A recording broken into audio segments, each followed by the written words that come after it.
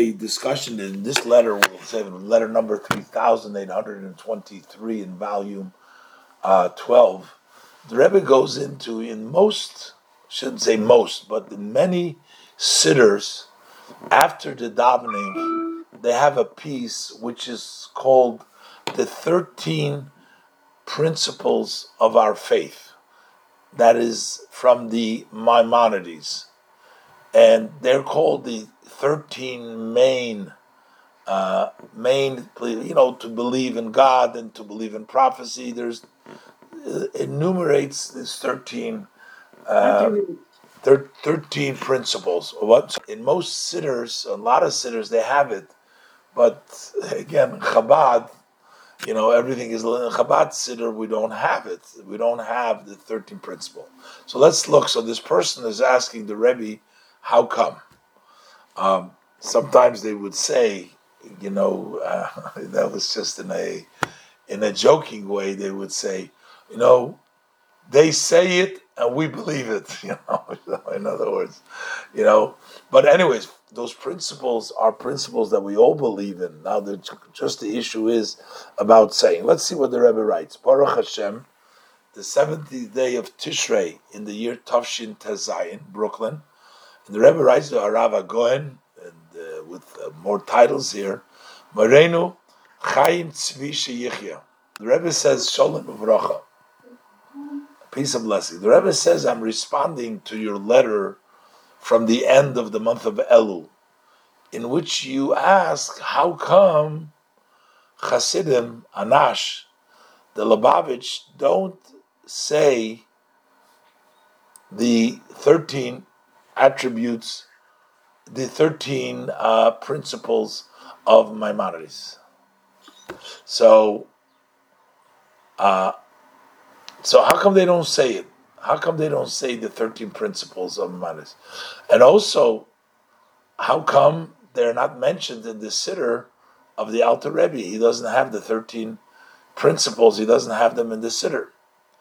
So first the Rebbe tells him, well, one question answers the other one. So you're asking me, first question, why don't Hasidim say it? That was his first question. So he says, Hasidim don't say it because of your second question, because it's not mentioned in the siddur of the Alter Rebbe. So that's why they don't say it. So there's only really one question. There's one question is, why did the Alter Rebbe not write it in the siddur? But it's not a separate question why they don't say it. They don't say it because it's not in their siddur. So you want to know how come it's not in their siddur. So the Rebbe says the reason why the Alter Rebbe didn't bring it in the siddur. Now the Rebbe was very careful all the time to transmit that which he has heard. The Rebbe always deferred whenever there was a question about a custom, whether there was a question about a certain way how to do things. He'd always fall back and say, he'd always ask the previous Rebbe, he'd always based it on the previous talks or conduct. The Rebbe, whenever possible, he would try not to have to make a decision on his own, but rather to see what the tradition was from way back. But in this case, the Rebbe says, I didn't receive anything very clearly about that. And the Rebbe said, therefore, I can imagine several reasonings. The Rebbe says, I don't know exactly, but this is just what the Rebbe says, I imagine. I'm going to tell you several reasons why we don't say it in the davening, why we don't say these 13 principles. Number one, the Rebbe says, what is prayer? Prayer, as explained in the Talmud, what is prayer? Two things. What prayer? Prayer is first to organize and speak of the praise of Hashem. And then the second thing is we ask for our needs, the human needs we ask from Hashem. We praise Hashem and we ask Him for our needs. But this saying of Ani Ma'amin, I believe, the 13 principles, is in neither of these categories. So it's not really part of prayer, it's something different. Number two, the Rebbe says, generally speaking, anytime you want to add to that which has been instituted by the Anshe Knesses Hagdola, those are the men of the great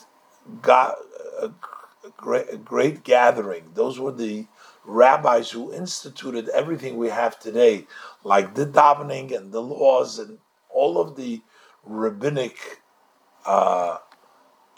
advances that we learned is all basically based on the Anshe Knesses Hagdola, on the men of the great gathering. They had a gathering of some 120 of the greatest scholars in the community. That was towards the end of the second temple and second base Hamikdash over there, and Mordechai was there, and Ezra, and a lot of the later, they were the basis for a lot of the institutionalized sayings that we do the way we daven. So anytime you want to add to something which has been approved by the men of the great gathering and brought in the earlier commentators or the codifiers, you need to bring proof to that that this is the way it was done. In other ways, anyone who institutes a language of prayer so that everybody says that language. We're not talking about a person doing for himself. But if you want to incorporate, you want to say a prayer that everybody should say, you must bring a very clear evidence and you must bring a basis. You can't just say, oh, I like this. This is something that would be very nice. Go ahead and let's say it. And a person who doesn't say it, he doesn't have to prove why I'm not saying it. You need to, if you want something to be said, you have to show that this has to be said. We know, the Rebbe says, how much the sages were particular. Every word and every letter that we have in our version of what we pray, and there is a lot of things that maybe don't appear on the surface to make a big difference, but there's a lot of hints in it that are hidden in there. And the Rebbe says, well, your argument is going to be, well, the people that do say the 13 principles, they don't say it in the middle of the davening, but they say it after of the davening. And the Rebbe said that also would need evidence that you have to say it, as this has been brought down as evident from the Arizal, from our master, the Arizal. It was brought down in Eitz Chaim, Shar Aleph, in the first gate in the beginning. And the Rebbe quotes what the Arizal writes over there. The Eitz Chaim was by a son, a student of the Arizal. But in his Sefer, in his book, Eitz Chaim, he quotes from the Arizal. He said like this: he did not want any of the songs or liturgies from those that have been authored lately, from the later ones. Only those that have been authored by the earlier, when they wrote their liturgies and when they wrote their songs, they wrote it based on the secrets of Torah, even though the words are simple words, but it's built al derech emes. But these later ones who come to author, they did not know the path of the Kabbalah. They don't know that which they are saying. They're making mistakes in the order. They don't realize it at all. They're just saying things. They don't realize it. And therefore, he says, Therefore, the Rebbe says, so that's his language. So the Rebbe says, that's why we have to be very, very careful. Whenever we come to add, we can't have just anybody add. It has to be authentic, it has to be verified, it has to be tradition, it has to be true according to the Kabbalah. The Rebbe says it's actually a very clear verse. This is a verse in Koheles. In Koheles 5:1. Over there he writes, he says like this, Elikim b'shamayim, God is in heaven. V'ata la'oretz, and you're on the ground. He says, Al kain yiyu dvarecha ma'atim. So your words should therefore be few. Basically saying Hashem is in the heaven, and you're down here. You know very little about Hashem. So speak less, don't speak that much. I mean, if you speak a lot, you might give the impression that you really get it, you really know it. No, so that's what it says in the Koheles. The Ibn Ezra, he was one of the earlier commentators, he explains over there further this idea. So the Rebbe says, well, but what happens if a person has an urge? He wants to pray more, So the Rebbe says, if a person wants to increase in his prayer and his beseeching, so the Rebbe says you can increase, you can say Tehillim, Psalms, etc. Psalms was authored by David. He is called Ne'im Zemiris Yisrael. He's the pleasant singer of Israel. So his chapters and his Psalms is the most beautiful one. So if you're looking for some extras, go to the Tehillim. You got it all set for you. That's the sweet singer of Israel, King David, in his chapters of this song. So the Rebbe says, all the above that I'm saying to you, the Rebbe says, besides the fact, the Rebbe tells him it's not in the Alter Rebbe Siddur, but I guess not everybody who is not on the Chabad line of thinking or lineage says, well, that's Chabad. Chabad is different, but we all do it otherwise. So the Rebbe said, wait a minute. The Rebbe says like this, that besides the fact that Alter Rebbe didn't bring it, as he's quoted before, and we have to be careful adding in davening. So the Rebbe says, as it relates specifically to the 13 principles, first of all, they were not brought down in the Siddur of the Arizal. Basically, the Chabad Siddur, Alter Rebbe brings down whatever is in the Arizal. In the Siddur of the Arizal, it's not been brought down. And in many of the Siddurim of the davening of the earlier ones, the Rebbe says it needs to look into to find the first one who instituted to say it every day. The Rebbe says it's not clear who's the one that instituted. In addition to that,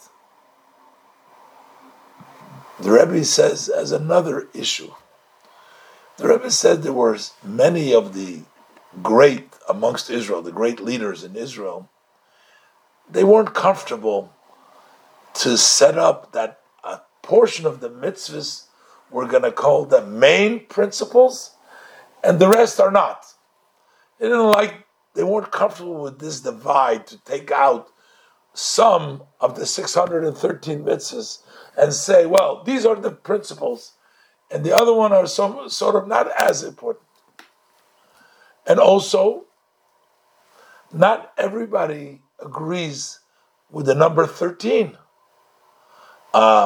And these are known, the Rebbe says, this has been debated and discussed. So the Rebbe is adding further thing, the whole idea to make things principles, and these are the principles. This is not so simple. Now, the Rebbe says in number 4, I want to make sure that you know that I didn't miss that which is written in the book Mishmer Sholem in the name of Rav Tzadik Reb Pinchas of Koritz, who was a Hasidic master. He writes over there in the book Mishmer Sholem. The Rebbe says, I know about it. So he doesn't want it to come back and say, hey, Rebbe, that's not what Reb Pinchas. The Rebbe says, I know what he says. But what he says is like this, that it is a good omen for a good fortune to have your livelihood, your sustenance, to say every day the portion of the manna that came down in the desert. I mean, that represents trust in Hashem, because the food they got was whatever Hashem gave them. He gave them the manna. He also says to say the 13 principles early. So Rebbe says, I know that, but the Rebbe says it's obvious that these kinds of ideas, which are like good omens and they're like a good fortune, a good sign, which is written in many places. We have various different things. If they were said in a certain place in a certain time, that cannot be incorporated. They cannot become the version of the davening of all Jewish people. This is also not all the time this lesson in all places and in all times. So Rebbe says what a certain rabbi said in a certain place, in a certain area, while that is 100% valid, but that's not something that we can incorporate in the davening and say everybody has to say that. We don't know how long it lasts, and we don't know all places. So, I mean, we'll find we can probably daven from today till tomorrow if you have to incorporate everybody. There's a lot of good skulas out there, but the Rebbe says that's not part of the davening. By the way, the Rebbe says when the well springs will spread out to the outside. Apparently, he asked something a Rebbe about also, that the Hasidim say when the wellspring spreads out to the outside. Maybe he questioned, maybe he was critical, but the Rebbe says that was the response of King Mashiach, that when the Baal Shem Tov entered in the heavens to the room of Mashiach, where Mashiach resides, he asked him, when are you going to come? He answered him, Likshi Yafutsu, my Nesecha Chutza, when your wellspring go to the outside. So it's not just somebody said that, that's actually the answer of Mashiach. I don't know exactly how the Rebbe is fitting this in, but it seems like in the conversation with that rabbi. Now, because this was written on Chol HaMoed, the Rebbe would not write on Chol HaMoed. So they say over here, they write in the bottom, that because of the sanctity of the holiday, so the Rebbe did not sign it himself, and I'm signing in his place, and that's the secretary, which means it's not really prohibited to sign it, but it's not people who are more religious don't even sign their name on Chol HaMoed, because Chol HaMoed you're not supposed to do work. Whether writing and signing your name would constitute work or it's be included, it's questionable. So the Rebbe didn't do it, but the secretary, he did it, so he signed the letter. Just